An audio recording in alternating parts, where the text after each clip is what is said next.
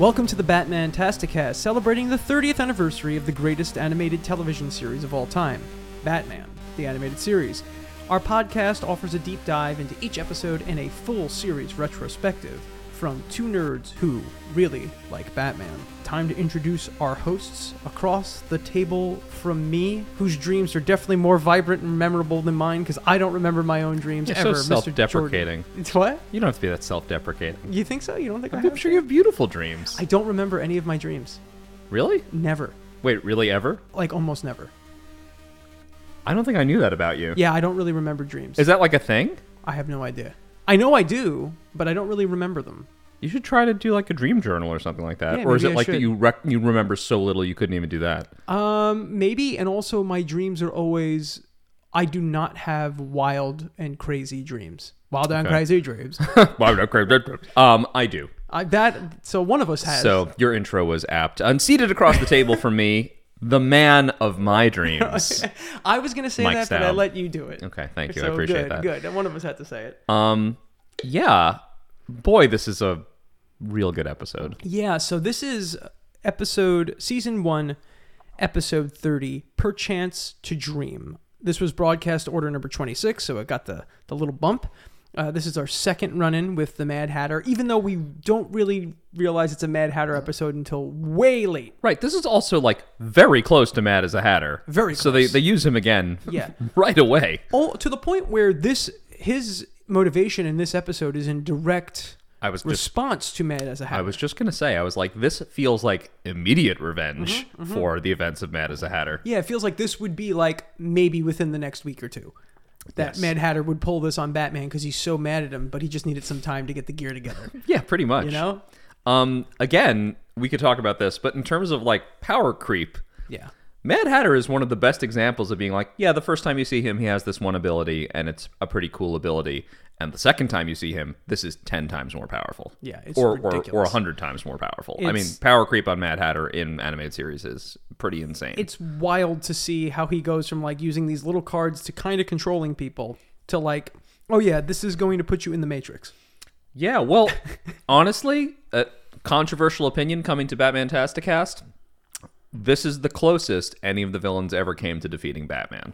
Yeah. Is in this episode. Yeah. Mad Hatter basically almost won. Yeah. Bruce defeats himself in this episode. Exactly. If it wasn't for Bruce essentially being smarter than himself, right, I think Mad Hatter would have won. And I don't know what Mad Hatter would have done. Like, what would he have done with Batman had he won, right? Just left him in the thing and... Well, yeah, killed him, I mean, basically, because... so the episode's called Perchance To Dream, which comes from the To Be or Not To Be speech from William Shakespeare's Hamlet. Yeah. You know, the lines going, to die, to sleep, perchance to dream. Aye, there's the rub. For in that sleep of death, what dreams may come. Oh, there you go. Nice. You know, yeah, so... Mad Hatter, a lot more lethal than we give him credit for, a lot smarter than I think a lot of people give him credit for, because he's just so damn goofy looking. Yeah. Right? But this is a seriously nasty thing he does in this episode, and I think it's, other than the man who killed Batman, which we'll talk about another time, this is the closest Batman really comes to dying in an episode, and, you know, that would be the only thing that could remove him from being Batman, would be this kind of death. Yeah, it's one of those things where it's crazy that, like, of all the villains that got that close to beating Batman, it's the Mad Hatter. But it's always going to be a villain that I think I guess that's not true, because Bane literally breaks Batman in half in the comic books, and like Batman can be outmatched physically a little bit easier than he can be mentally. Sure, but I was going to say a physical injury to Batman, that's not nearly the same thing as taking away his wits, his ability to reason, which is why, we've said this on previous episodes, guys like Scarecrow and Hatter are way more dangerous than Bane. Yeah, because Bane is physical and Batman can outsmart them. Right, but even broken, Batman still has his wits, which are, that's his superpower. Yeah. You know, so listen, we're never going to take it away from Joker. He's number one with a bullet. Of course. Always. Way ahead for many reasons we've discussed many times. And then we have other Rogues Gallery members that we all just like, and they're significant in Bruce's life as well as in Batman's life. That's your Two-Face. That's your Riddler, especially once he knows Bruce's identity, you know, things like that. But Hatter and Scarecrow, the characters that, it's not that they even challenge Batman's wits. It's that they rob him of them. Yeah. These are the guys that you have to watch out for. Well, we saw that with the last Scarecrow episode. Dreams in Darkness. Dreams in Darkness. Yeah. We saw that Scarecrow was able to take away Batman's wits. Right. He also did it and made Batman like he was a real problem. Right. And I guess we don't see Scarecrow more after those first 3 episodes. Like not as a solo villain. Yeah, he's kind of out of the series quickly. I think because it's a kid's cartoon, it's like, oh, we're going to do the same Scarecrow thing over and over again. So I think the reason why they probably do that's probably similar to the Mad Hatter too, where it's okay, cool, Batman's going to lose his mind. He's going to not be able to be Batman, really. But this one is like, it's a step beyond just getting hit with the fear toxin. It's a step beyond the little control cards. Like, this is literally like, it's sidelining Batman and putting him in a dream state that is wild. But I also love that it is sort of opposite Scarecrow. Scarecrow's dream state for Batman would have been a perpetual nightmare. Yeah. Mad Hatter creates a wonderland for him. He creates a paradise. Yeah, he literally creates Wonderland for Batman, the life he never got to have. And the episode is, I mean, let's just say right up front, this is an incredibly sad episode. Oh, it's so sad because for many, many reasons, but obviously the one that stands out is, one, it's sad because Mad Hatter's just a sad character in general. He is. And 2, you get to see Batman or Bruce Wayne's life is just so the inverse of what it would have been had his parents not been killed. Right. And it's one of those things where it's just like, we get to see Bruce Wayne almost happy in this episode. It's not the phony put on mask of Bruce Wayne that he puts on all the time. Right. Now, he does revert to Batman eventually in his dream, and he does confront himself. But ultimately, in the end, it seems as though Bruce Wayne would rather just be a bystander and not the hero. Yeah, I mean, that's part of it. I think certainly the core is like... Yeah. So yes, absolutely in the episode. I know we're getting ahead of ourselves, and that's okay. It's a big episode. The reason why he finds out it's all a dream is because he can't read in the dream. Yeah. That's a cool little narrative trick to play. But beyond that, the reason why he's so dubious about this being the truth, and it is so sad, is because he's so defined by his trauma. Yeah. He's so defined by his parents' murder and what he did in reaction to that he actually doesn't even seem like he thinks he deserves a good life. Yeah. Right? He's like, I'm too happy. I can't be rich and have a beautiful woman and have living parents and not be Batman. Yeah. And not have this crushing responsibility. This is not my life. Yeah. He knows deep down, his subconscious knows that he won't allow himself to have a good life. So, except at the end of The Dark Knight Rises, where he just, leaves Gotham and goes to Europe. And that film has a lot of problems. Yeah. We're not going to talk about that today.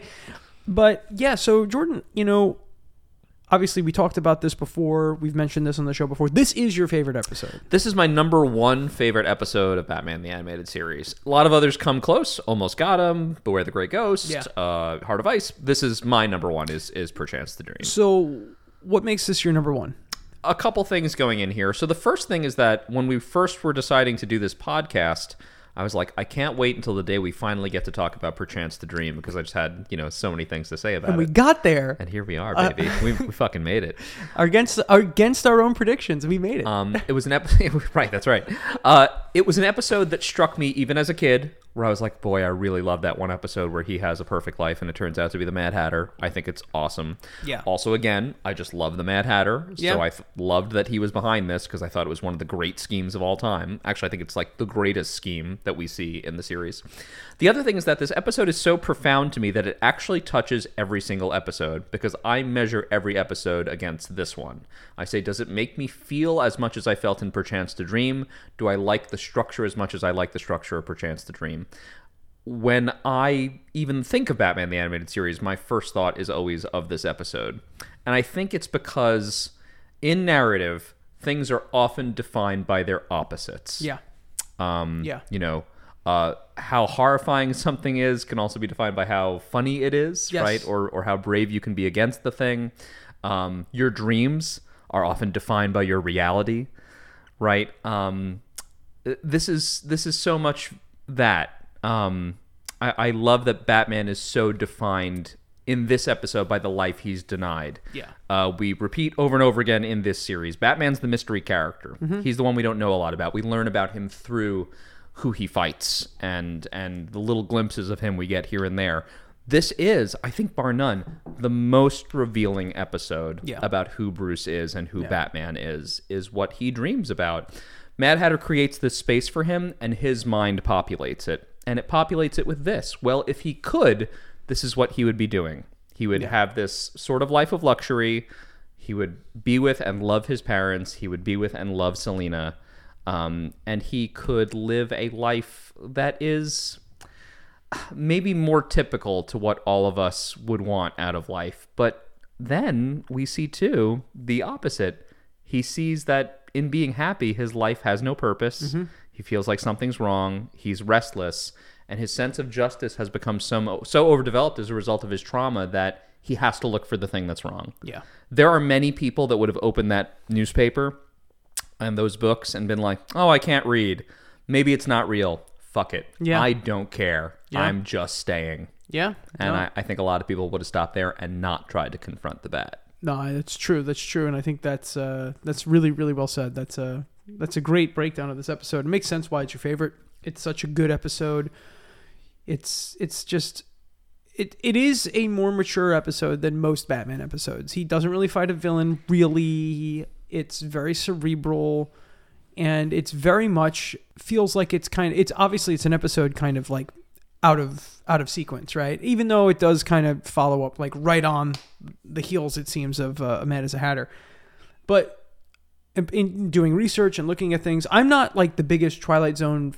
Not saying I'm not the biggest Twilight Zone fan. I do like the Twilight Zone when I watch it, but I don't know a lot about the Twilight Zone. And there's also there's an episode of the Twilight Zone called Perchance to Dream. Right. I believe it's like, in the first like 5 or 10 episodes or whatever that. And I don't really know the breakdown of that episode, but when watching this, I'm like, oh, this feels like a Twilight Zone. This feels like a Twilight Zone episode, something that, would use that. And for Perchance to Dream, obviously it's taking from Hamlet. We talked about Hamlet before, right? Where Kevin Conroy's influence for Batman was comparing it to Hamlet. So using a line from Hamlet is also very, very, it's very fitting for what this series is trying to do to elevate what the superhero cartoon could actually do and what stories it could tell.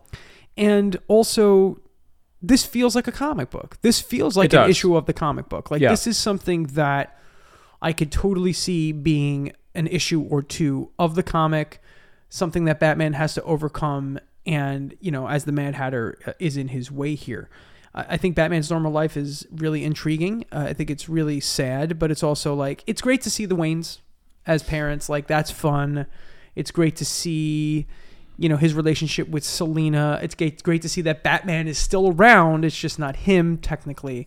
And it's really cool. Right. And those relationships with his parents, with Selina, I mean, all that's rooted in authentic feelings he has for these people in real life. It's just he can't have this relationship with them. His parents are gone, and he can't be with Selina in this way. They live other lives. Yeah, exactly. And that episode of the Twilight Zone that you just referenced, by the way, I did just look up the plot synopsis because I had seen it, but I sort of forgot. That's very much an episode of man who goes to see a psychiatrist because he's having these very vivid dreams. Yeah. And no spoilers because I don't know that episode super well, but basically he's afraid that he's losing the line between reality and his dream, and he's afraid he's going to die in his dream and it's going to be real. And then, of course, because it's the Twilight Zone, the twist is that it is real. Yeah, it is. Right. So, so, there's definitely probably some influence here. There's absolutely an from that episode there, as well. Like we said, we got the Mad Hatter again.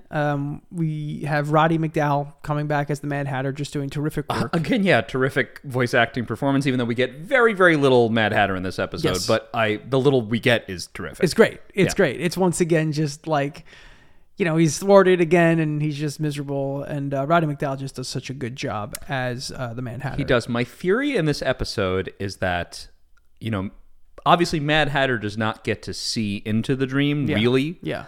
I don't think he knows how proficient he was. Yeah. I don't think he can. No, he can't. I mean, he doesn't seem to have the technology to know exactly what's going on in there because even at the end of the episode, he actually doesn't know that Bruce Wayne is Batman. Which is good.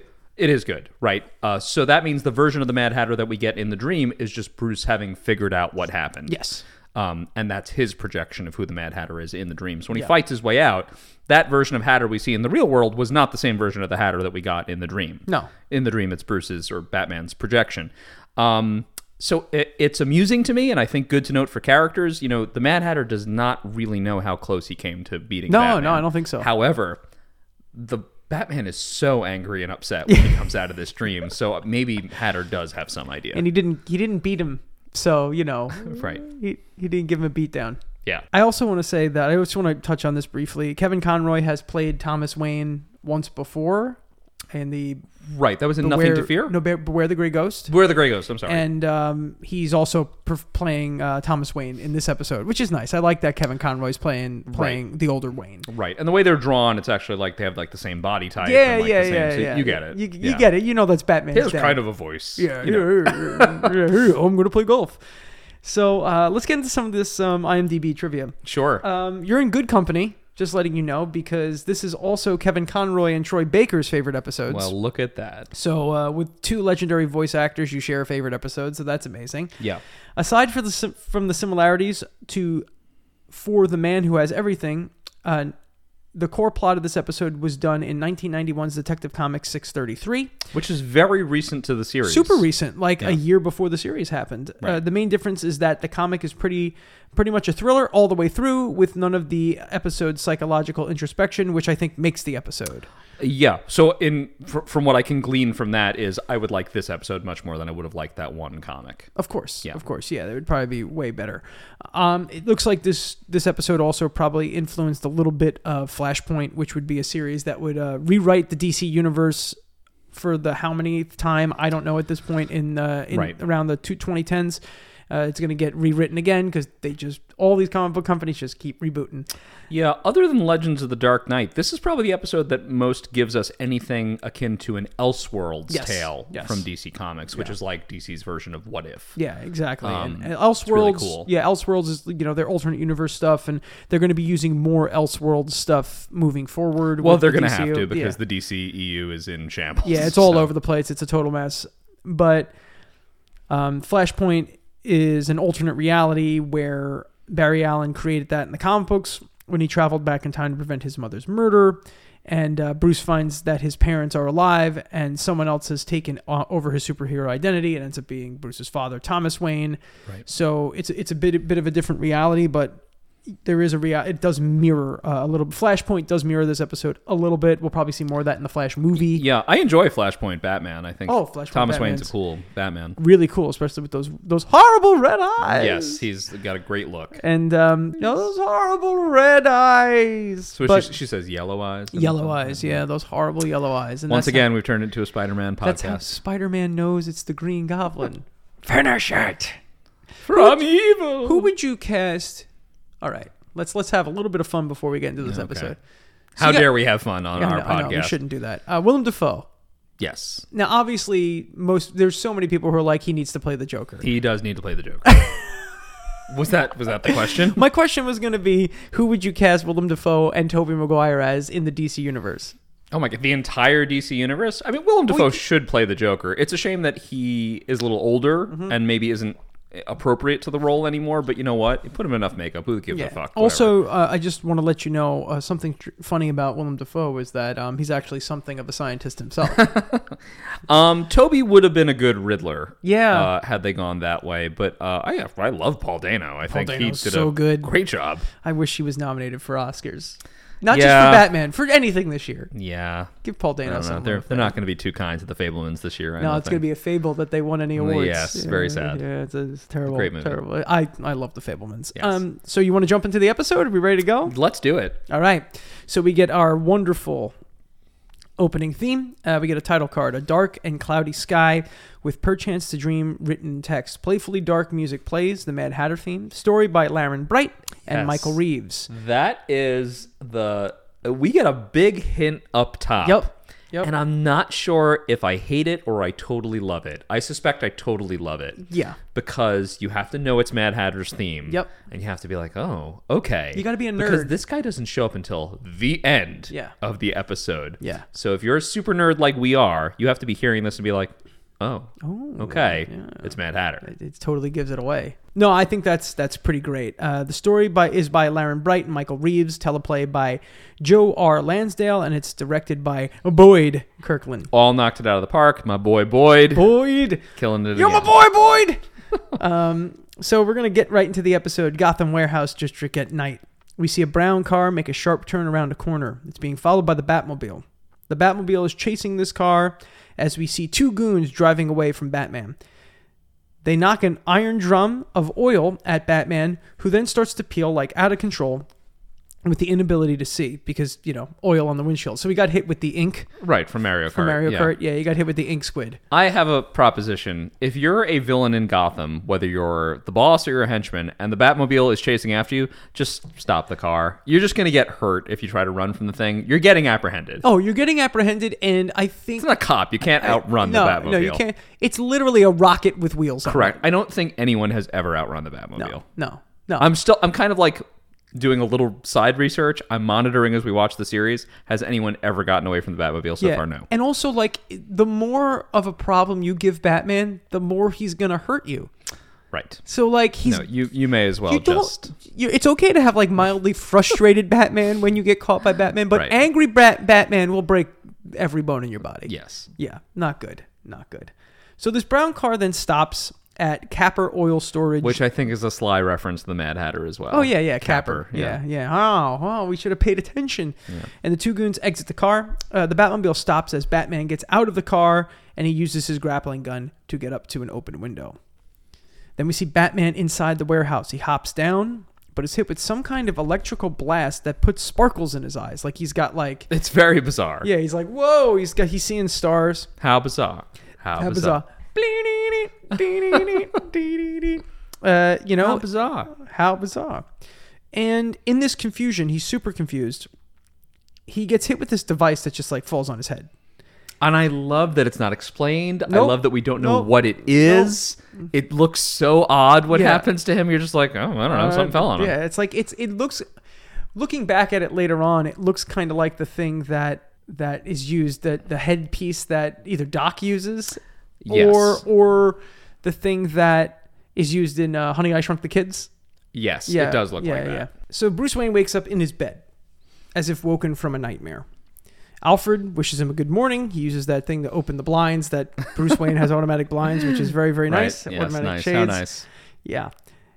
Bruce talks about how he shouldn't have fallen for that trap, which confuses Alfred greatly. Like, Alfred's like visibly confused. And Bruce asks Alfred how he got back to his bed, and he infers that Robin must have taken him home. And this is, first of all, this God is damn it. as much as like, so one of us on this show really hates Robin. One of us is like, certainly me. Do you always hate Robin or just in the show? I don't think I ever like him in this version. I like Tim Drake, Teen Titans. Robin. Okay, that's perfectly understandable. And Tim Drake in Batman comics. Robin. Yes. Very little else. Yeah, I get it. So when Bruce Wayne asks Alfred, it's actually a very funny bit. He asks him if he was brought home by Robin. Alfred assumes that he meant some young lady. Right. Robin, sir. It's a good bit. A young lady. It's a good bit. And then Alfred brings up Selina, and Bruce is like super confused, and Alfred's confused. So it's a whole bunch of confusion going on. Right. I do want to mention, we haven't really seen very much of Selina Kyle since Cat in the Claw. No. So it's nice that we're led as viewers to believe, like, okay, this is a woman who's a big deal in his life and has left such a lingering impression that he would also dream about her. And not even just dream about her. Right. They're married, or they're about to get married in his dreams. Going to be married. Yeah. So Bruce Wayne then exits his room and goes to I want to preface this as it's the definite article grandfather clock. Right. Matt Reeves is the definite article grandfather clock. Yes, right. Which didn't make an appearance in The Batman, but hopefully it will in The Batman Part 2. Right. Well, it has to be gritty if it's going to be the Matt It's going to be Reeves, really it's covered in grime. Dirty. It might have murdered 7 people. This clock is made of blood.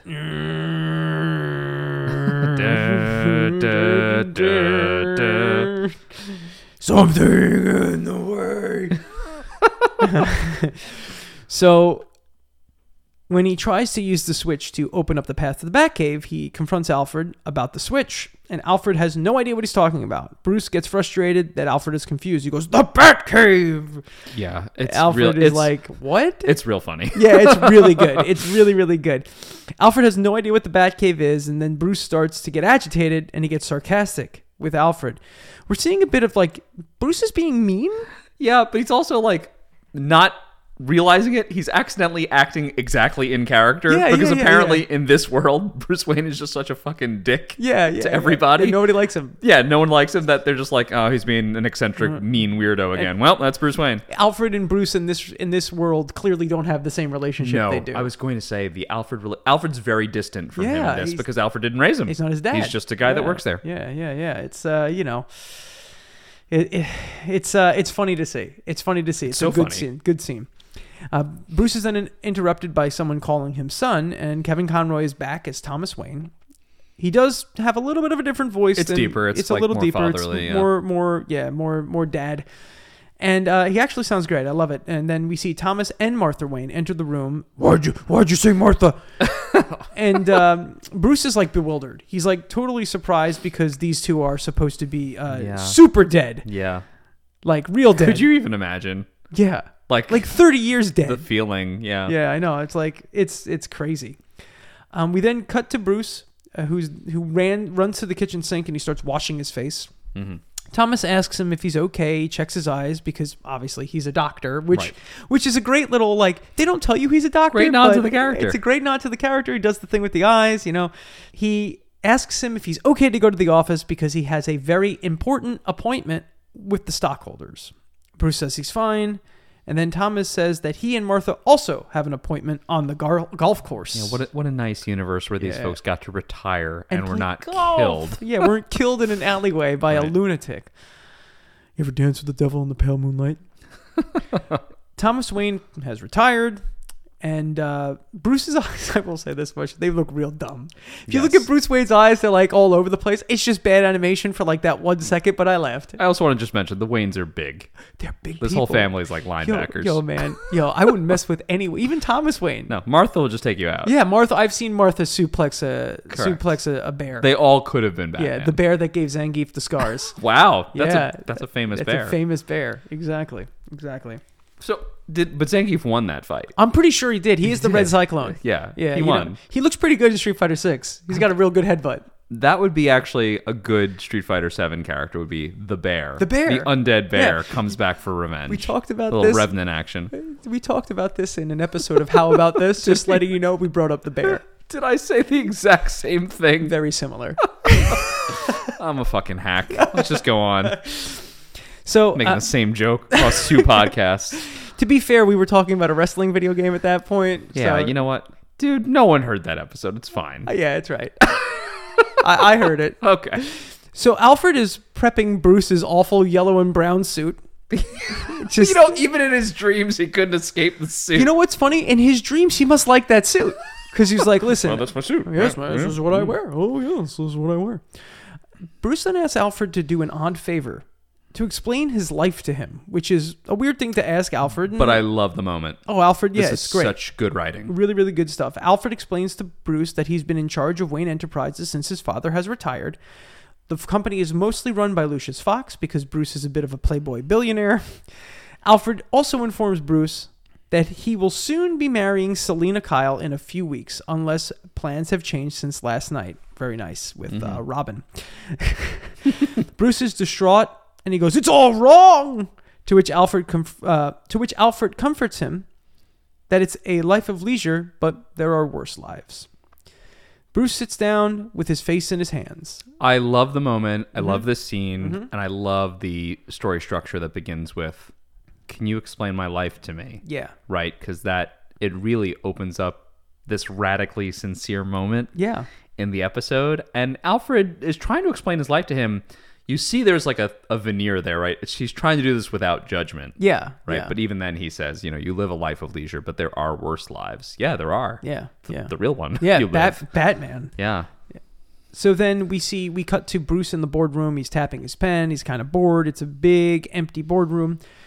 And then one of his assistants brings in Selina, looking more like the Gotham socialite and less like Catwoman. Right. This is, so Selina in appearance is actually not how we saw her when we saw her in Cat in the This Claw. is more like she's a lot fluffier. Yeah. This is more like Selina having the life she would have if she wasn't some sort of activist to save cats. I agree. It's interesting that that's how Bruce sees her in his dream. Because in his dream, and again, I know Mad Hatter is, pulling the strings here, but in his dream, he's totally separated from being Batman, and therefore his life has no purpose. It's interesting that he sees the mirror of that in her, too. Because if she's not Catwoman, her life also has no purpose. Exactly. So these two are kind of living like this sort of empty life of leisure together. There is something nice and romantic about that, and there also is something wrong and sad about that, and he's now kind of trying to work this out. It's really cool that that's also the case. Yes. Selina says she stopped by only because Martha had said to her that Bruce could use some cheering up. I guess the bad vibes kind of permeated through the house. Right. She pulls off her glove, as I think innuendo has reached all-time highs. Her glove flops onto Bruce's face as he turns away with a grimace. So, this guy can't even allow himself to have, a good time, even in his dreams. This guy needed to have some fun in this dream. Just a little. Before he went on his way. Give him a little. I don't care if you can't read, man. Get up in there. Selina asks why he's so upset, and Bruce explains that he feels like he's someone else. It's crazy, but I know and he's cut off by Selina saying, Batman! And we as the viewer are like, oh yeah, you're Batman. Right. But then we see Batman swing by. Yeah. Great moment. And they run to the window to see Batman, and Bruce is in total shock. He's in total shock, and it's like, why? That's not me, right? That's his response. And then because of this, he's so kind of distraught by this and made so uncomfortable by this that he actually runs outside to confront Batman. Right. To see what's going on here. Right. So this splits us on the commercial break. Yes. I think we're only 6 minutes into the real episode here. Yeah. I think they're my favorite 6 minutes of any of the episodes. So good. So far, I think only Heart of Ice challenges these 6 minutes. Yeah, the opening 6 minutes of Heart of Ice are very, very good. They are. They're So really, is this really one, good. though. But these are it's incredibly compelling. As a viewer, it invites Inquisition immediately. What's going on? What's happening? Something's not right. And you're going through it with him. Yeah.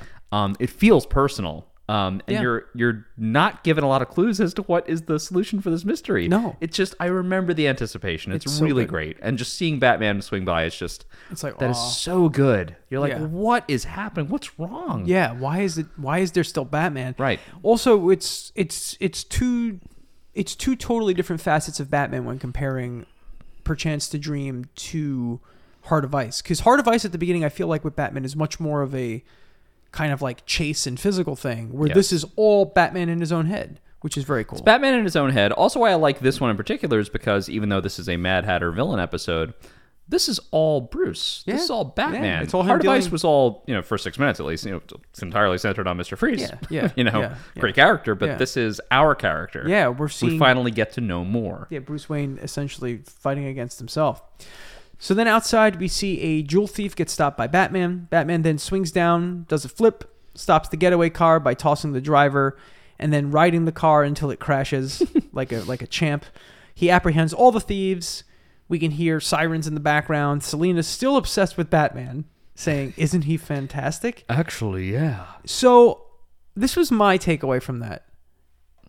Bruce Wayne, or Batman, has never seen what Batman can He's do. never seen himself in action. And he's like, oh, wow, I'm actually really good. Wow, that guy's great. Yeah, look at that guy. Good job. Yeah, patting him. That's Obama giving himself the medal.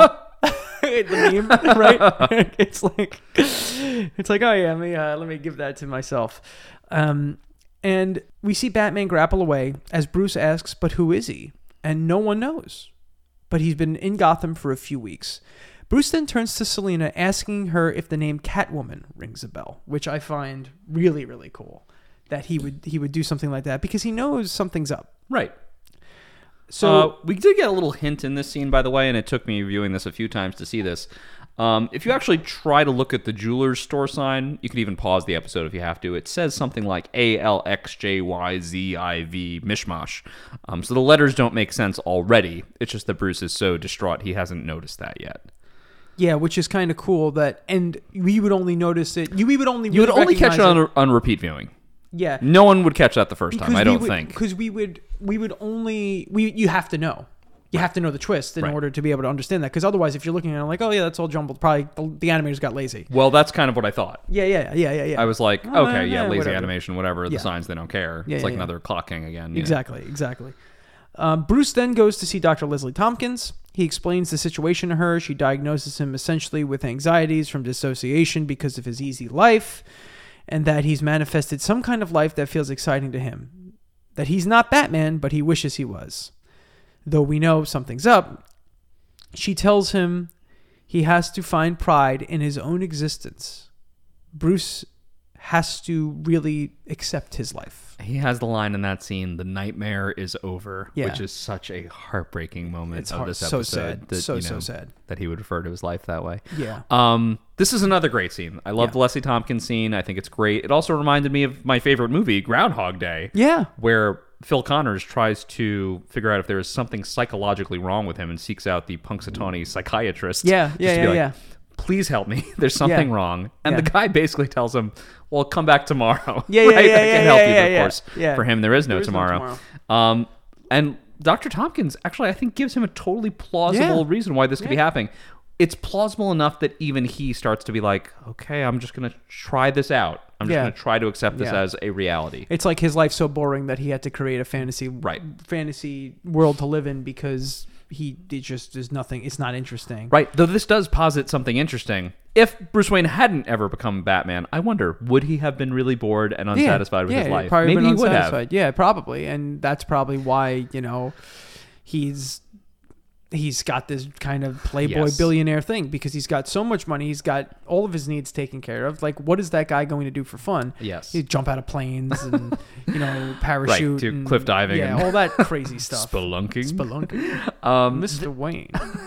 This is how this episode comes back around to some hopefulness for me in interpreting this, because it's like, hey, dude, if you weren't Batman, actually your life would kind of suck. You just don't realize that. Yeah. Like, of course it's a tragedy what happened to your parents, but also, like, this event shaped who you are, gave you purpose. Yeah, exactly. So if you didn't have it, you might be seeking something out. Yeah, which is probably not the best. Right. We cut back to Wayne Manor. Bruce embraces his father and invites his parents to join him at the opera. It's so nice. Yeah, it's a very... Well, and invites them to join them at the opera. Arguably, depending on your interpretation of the events here, I'm inviting you to something similar to where you were killed. Yeah. Right? Well, because now it's safe to do that. And now we can go to the opera and not have to worry about it. Right. And then we see Alfred cleaning the grandfather clock while Wayne interrupts him. He jokingly brings up the Batcave. He's poking fun at himself from earlier. Alfred kind of rolls his eyes at it, probably like Bruce is back in top form. My life is a dream, Alfred. The best dream anyone ever had. Alfred leaves, but as Bruce goes to read the newspaper, all of the words are jumbled and nothing makes sense. Bruce continues to scour the paper, but it's all like that.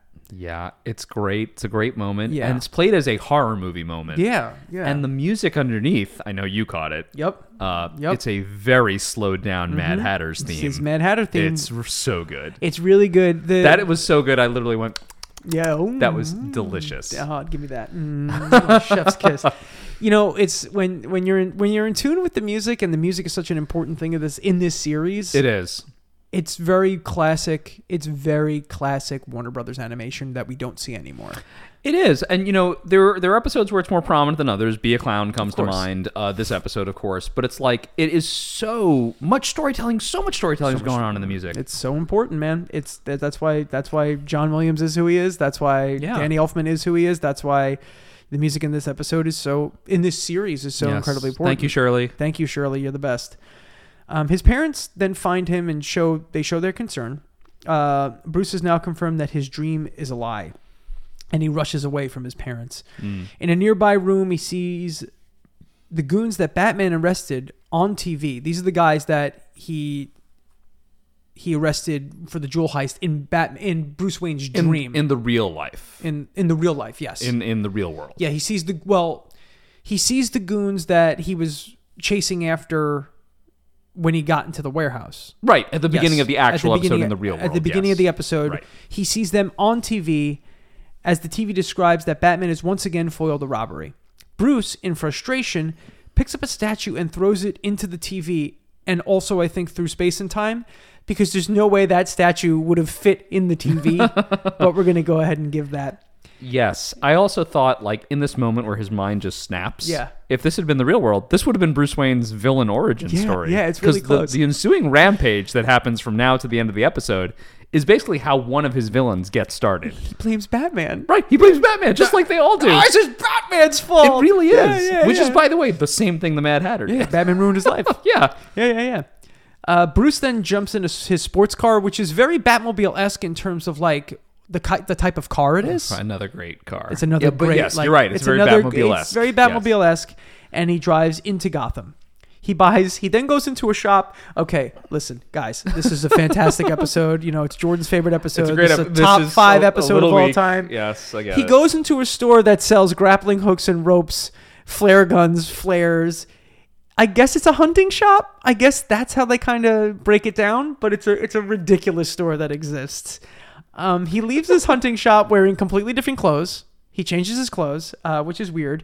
And as he leaves, he's stopped by the police, who then ask for his license. Upon seeing the license, the cops say that his parents are worried about him and that he needs to go with them and go with the police so that they can bring him home. I love how they treat the rich criminal. I know. It's like, They're hey. like, oh, hey, buddy, come on.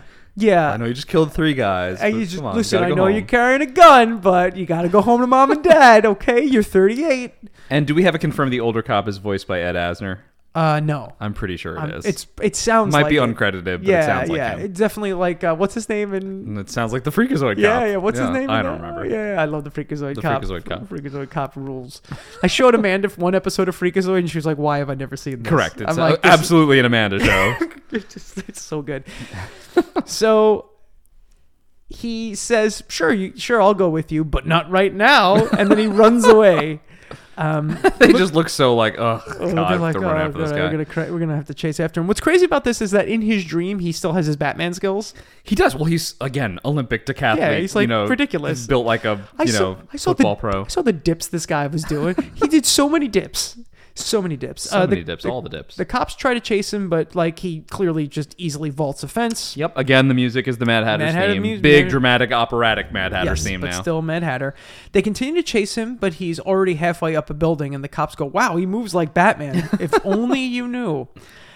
Bruce then hops a roof and he descends into another alleyway. He heads to the cemetery. And the cemetery sign is also unreadable since now the viewer is in on the joke or in on the twist. Now it's more apparent. We get it. We get it. We see the really ominous leafy wind in this scene, which I love. I love a good, scary, spooky, leafy wind. I do as well. I love that it's at the cemetery because it's like he's dead. Yeah, it's and like he he's has dead. to come back to life here. Also, the cemetery is such an important place for Bruce Wayne Right, because this that's is where his parents would have been buried, right? His parents' grave is, and that's such an important part of Batman's iconography is the Wayne's grave. And the cops try to stop him, and then he easily vaults another wall, and the cops try to chase after him, and they just run into the wall. Right. Which is hilarious. We see Bruce running towards a church. He uses his fresh grappling hook, and he grapples to the top of the church and starts scaling the wall. Okay, I got to bring this up because, we always have to take any shots we can in an episode when we can. There was a continuity error here. I didn't even catch this. So the grappling hook hooks to a gargoyle or something on the first thing, but then when you see him climbing it up, it's hooked to something totally different. Oh, okay. It could just be passage of time, but yeah. It's fine. Right. It's not a big deal. I just noticed it. It's totally fine. I don't care. And then he gets up to where the belfry is and he calls out to Batman, blaming him for all his troubles. I love it that he knows he's in a dream world now, because then he could just be like, "Hey, Batman," and Batman will show up. Of course. Well, because now essentially he's almost doing like a lucid dreaming type thing where he's like, I think I can control this dream a little bit. Yeah. And just make him appear. Yeah, no, I think that's pretty amazing. And have you ever had a lucid dream? No. I have only had very few in my lifetime. I know there's like all kinds of different skills you can like try to expand and trying to like become more aware in your dreams, because once you're aware you're dreaming, not only does a dream become like not frightening, it could be even empowering. Yeah. I've had it maybe once or twice in my life. It is really cool. That kind of seems what they're referencing here, where it's just like, all right, he knows he's dreaming, he can call out to Batman and Batman will appear. I remember people telling me that they were able to force themselves into lucid dreams. I think some people actually can. It's not a skill I have. I'm not going to do it. Well, I mean, I don't want to. Okay. It's probably pretty scary. I'm very scared. I understand. I'm very scared. So Bruce Wayne blames Batman for all of his troubles, and then Batman shows up, swinging in from the sky. They have a fight in the Belfry during a thunderstorm, which is great, awesome. I wish we got more fights like this in the series. Metal. Yeah, it's so Batman. It's so good. Batman fighting himself in a belfry over the cemetery with a thunderstorm is fucking like, metal. Yeah, man. It's like, get out the guitar. Get out the Slayer. They're clearly very evenly matched. Batman tries to convince Bruce Wayne that he needs professional help. Wayne's illusion was broken when he realized he couldn't read the newspaper. He lets Batman know this. That reading is the function of the right side of the brain, while dreams come from the left side. Okay, so... Yes, we should talk about this. This is not real. This is pseudoscience. But this was widely held as a belief, even during the time of this episode being made, and it's still effective as a twist, even though it's basically been disproven. It works in terms of this episode. Obviously, right brain, left brain really doesn't mean anything anymore. They've pretty much said that. That also, this is in the realm of people saying you only use 10% of your brain, which is completely false. Also false. Yeah, and not exactly what was ever meant by that phrase. Yeah. It's a bunch of myths that coalesce and work together. It's fine. We just do have to bring it up because science has changed things over time, and the left brain, right brain thing aren't nearly as prominent. Yes, so I thought about this after, seeing your show notes and being like, okay, but then what could they have done here? And I guess the only light update I would do if they were to ever do a new version of this episode or something is to just change what the twist is. Yeah. Like the twist is obviously still that he's dreaming and he's not Batman and whatever. They just couldn't have it be like, oh, the books didn't make sense, right? It could literally be anything else. Yeah. Just even one thing that defies normal logic would be okay. You know what? That's fine. They could do that. They could have done... a dream logic moment. You could have still made the words jumbled. You could have done that and just been like... Batman could be like, oh, Batman could ring a bell because he could just be like, he's a guy who studies stuff. Bruce Wayne studies a lot of stuff. He could study psychology, and it could just be, yeah, I've heard stories of you not being able to read in your dreams. Yes. I also thought a poetic way to change it was to allow him to read in the dream, and he reads like a favorite book or something like that, but the ending's different. Yeah, something like that. Something like that. That could work really well. You know what would have been cool? Could have done Hamlet. Okay, sure. Could have done Hamlet. With a happy ending. With Hamlet. Marries Ophelia. He marries Ophelia, and Batman goes, what? Yeah, right. Well, he goes to the play with his parents, and that's the ending of the play. It. And they're and the famous ending of Hamlet is it ends happily. It's a comedy. Right. It's and he just stands up at the theater. Stop. Hamlet is not a comedy. Billionaire Bruce Wayne leapt from the balcony of the Gotham Theater. Beat up 3 actors. They were in the hospital. This is not how it goes. Get you to a nunnery. So basically, we just did a how about this pitch for so good. Perchance To Dream. So good. Bruce continues to explain that Batman is part of the issue and that he knows the tower is part of his nightly patrol. They continue to fight. Bruce bests Batman because he's still Batman. Bruce ultimately wrestles Batman down and pulls the mask off to reveal that it's not Bruce Wayne under the mask, but the Mad Hatter. And I have to say, that guy's got such a fucking face. I know. When you see it, you're like, oh, yeah. It's basically the opposite of Batman's face. So yeah, that is. But what a good reveal! I remember being a kid and seeing that, being like, "This is fucking rules. This is the best episode of everything You're ever." Standing up at 7 years old. Yeah, standing on the bed. Standing on the bed, Mad Hatter. Yes. But you see his face, and you're like, yeah, no, that is. It's very jarring. Jervis Tetch is not a pretty boy. Yeah. Haddam lets him know that he's right, though. The Hatter tells him, he goes, "This is a dream. That a mind control apparatus was put on his head to create the ideal world for the sleeper." Bruce is concerned that Hatter now knows all of his secrets, but turns out that he doesn't. Only the dreamer knows what happens in the dream. Bruce demands that Hatter brings him back to the real world, but Hatter refuses to bring him back. Hatter's actually kind of upset here. He is, because he doesn't understand he's the like, fundamental parts of Bruce Wayne that make Bruce Wayne Bruce Wayne. but I gave you a perfect life. He's very kind of concerned that Bruce Wayne doesn't like the perfect life that Mad Hatter made for him. Hatter tries to then quote Alice from Through the Looking Glass at Bruce, who then tells him that this isn't some silly storybook. I'm sorry to all you fans of Alice in Wonderland. Hatter refers to this as Bruce's own private Wonderland. Hatter explains that Wayne can't get out of it. He can't wake up, and that he needs to stop fighting. Bruce then figures out that the only way for him to awaken is to die. So in a very dark... Which is another myth about dreams, Yes, I think, is that when you die, you wake up. Yeah. Well, or I think a lot of people probably die right before they hit the ground in a dream where they're falling. Right. I think that typically happens. So Bruce figures this out. He has to essentially kill himself, which is dark. This is a dark ending. It's such a dark ending, and like I know we always like whine about this. Not that we're whining, but like, wow, a kid show. But like this being the turn in the kid show that wakes him up is like, wow, we're telling this to kids. Yeah, okay. He throws himself off the church to his death. Yeah. We see him fall to his death. Now he doesn't hit the ground, but we do see him fall to his death. Right. So when Batman throws himself off we're saying Batman now, but when Bruce Wayne throws himself off the tower, this terrifies Hatter, who wants the illusion to stay. And then Bruce Wayne says to him, "See you in your nightmares." Fucking metal. This is metal, dude. Great. Like, great line. What kind of thing to say right before you kill yourself in a dream? But like how Batman too. Yeah, it's super Batman. Like, I don't know, don't kill yourself, you might die. Well, come see you in your nightmares. I'll be back. Bye. See ya, buddy. Batman then wakes up.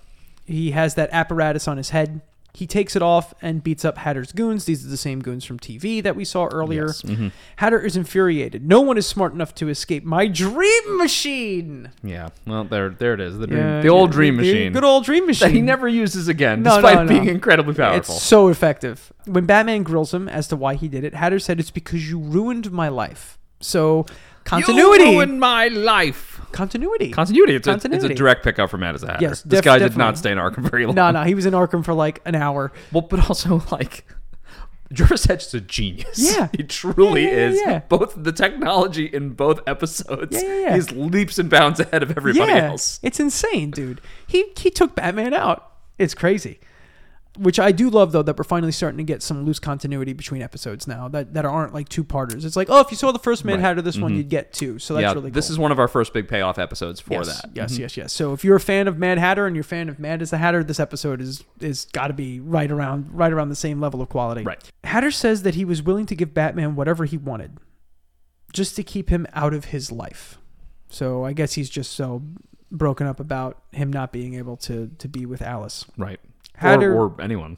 Yeah, I guess you're right. Or anyone. Hatter doesn't even put up a fight. Like, he totally just gives up and gives in to Batman. And his theme plays as Mad Hatter is arrested. Yeah, I love that there's no beat 'em up sequence for Hatter yeah. at the end of the episode. Well, it does show. We talked about this a little bit.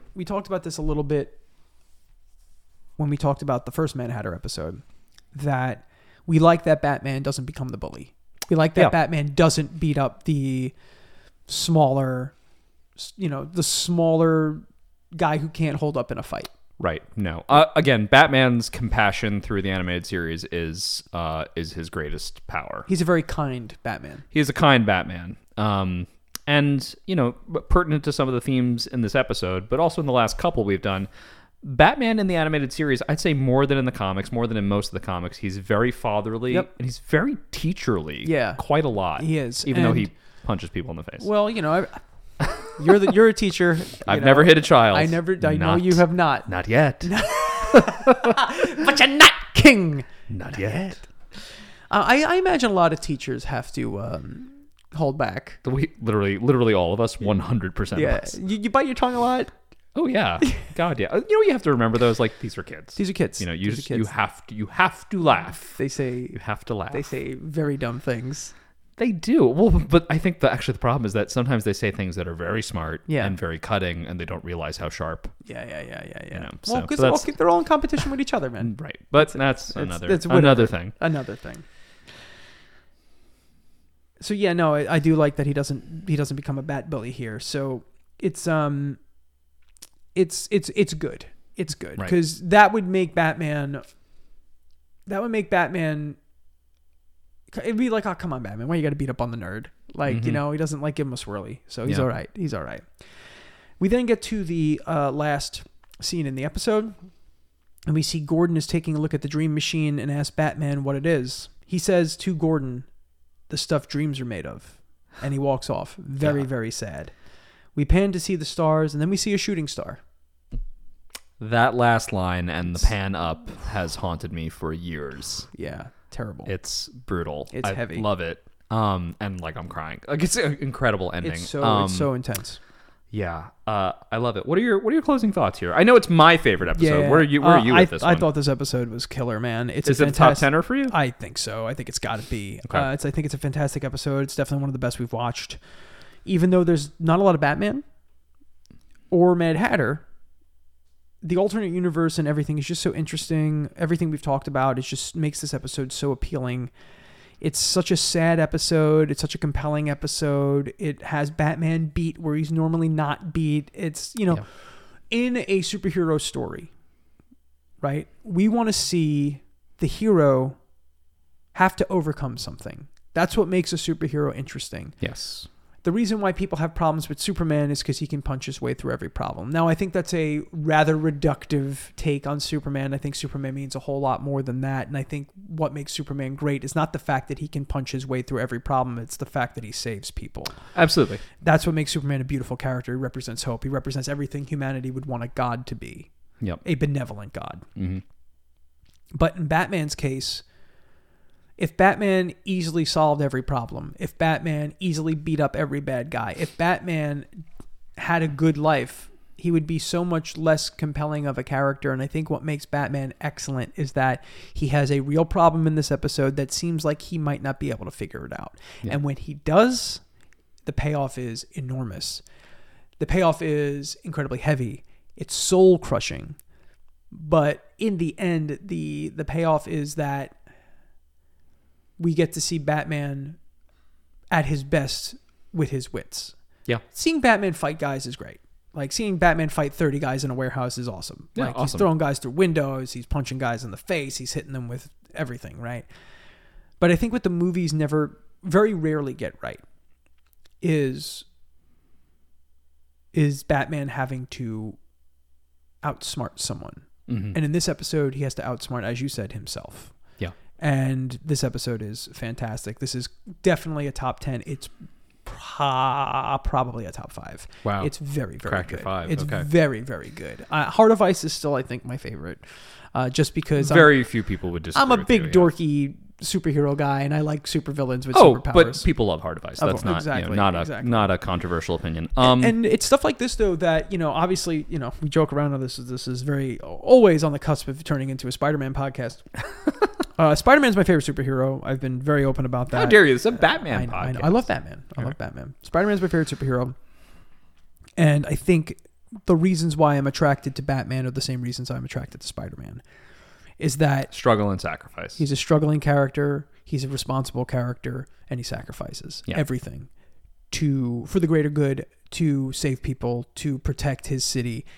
And Batman in this one is taken out of it. It's like a Gotham without Batman is terrifying. The world that they live in, and Bruce Wayne working his way through this is really special. It's really sad, but ultimately awesome. And it just proves, I love that the Mad Hatter gets the bump. Like, it's not Two-Face. It's not Joker. It's not the Riddler. It's not the high profile. It's not the high guys. It's not even the Penguin. It's the Mad Hatter, a guy that most people would be like, hey, yeah, he's probably a B-tier Batman villain, but he gets Batman. Mm-hmm. Almost got him. Yeah. But no, I love this episode. Really, really good. Yes. I love the episode. It is my favorite. Haunted me for years. I will say this in terms of structure and whatever. The first time Batman encounters the Mad Hatter in the animated series in Mad as a Hatter, we get all the Wonderland stuff. Yeah. The idea that Jervis is going to abduct this girl and make Gotham a Wonderland for her because, in his mind at least, in Wonderland the Mad Hatter is king, right? Yeah. But Batman makes pretty quick work of Wonderland because he knows that's not the way things are. Yeah. He sees just another sort of demented criminal. Yeah. Because he's seeing Jervis's situation from the outside. Yeah. Perchance to Dream is the ultimate revenge. Yeah. Right? Now Jervis is going to put him inside his own dream. Yeah. Whatever that may be. So if Mad as a Hatter is Alice in Wonderland, this is Through the Looking Glass. Yeah. Right? Yeah. You're seeing yourself in the mirror, but it's not you. Yeah. Right? It's a much more dangerous place. I think of immediately in Through the Looking Glass, the second half of the Alice in Wonderland novel that we all have read. I think of the Red King, right? This is a character that is asleep. Yeah. And I think it's Tweedledee or Tweedledum poses to Alice, we don't know if we're all characters in his dream. Yeah. Right? Yeah. And when he wakes up, it all goes away. Yeah. Because the way that part of the book is set up, it's almost like a chess match. So the Red King never moves. He just stays there asleep. Yeah. And the idea is put there. It's like kind of this existentially threatening thing in that book that is already a very weird book that like, oh, if this guy wakes up, it's all over. Yeah. Right? Or is it if Alice wakes up, it's all over? Yeah. Are these characters all dreams? Is the Red King a dream? What's real, what's not? It is frightening. This episode is so good in all the ways that it opens all the doors for exploration, and it forces Bruce Wayne to choose. Yeah. I guess we could say, like, well, of course he was always going to choose being Batman, but I think for the reasons that you just described with your Spider-Man analogy, right? The four things that make up Batman, right? His ability, and I'm talking about his wits as well as his physical prowess, his radical compassion, right? His struggle, his sacrifice. He has none of those things in the dream. So Mad Hatter gets completely wrong what this guy actually needs now. This is what you could have given the child, Bruce Wayne. But the grown man, the guy that's lived 30 years without his parents, he knows this is not his life. He's never going to be satisfied.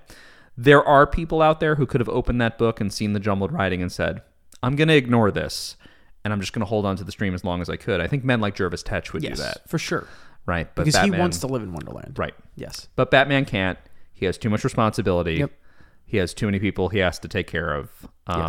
And to paraphrase Frost, he has miles to go before he sleeps. Exactly. He can't die yet. There's too much left to do. It's really, really, really well said. And a fantastic episode. Obviously, for me, it's clearly in my top 10. Could be in my top 5. For Jordan, it's his top episode of all time. Top 1. So this was a really cool journey to go through and to re-experience this episode and have a little bit more Hatter action, which is fantastic. And then next time we're talking about the Cape and Cowl conspiracy. We are. Which is an episode that I think is actually decent. A suspiciously good episode. Yeah, it's better than it should be. Right.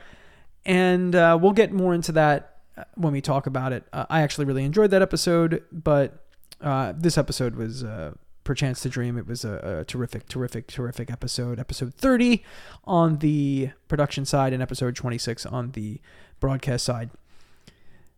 And thank you for joining us. This was the Batman-tasticast. For Jordan Hugh, I'm Mike Staub. Thank you and see you next time. Same bat time, same bat channel.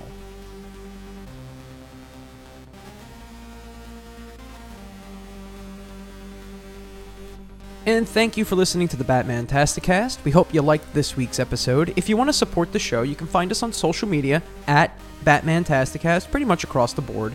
And if you really want to help us out, we ask that you leave a review, if you could, a 5-star review, or leave a comment, reach out to us individually, do all that stuff, because that helps the show become that much more visible. We thank you all for listening so far, and we've got a lot more episodes to cover, so we'll catch you next time.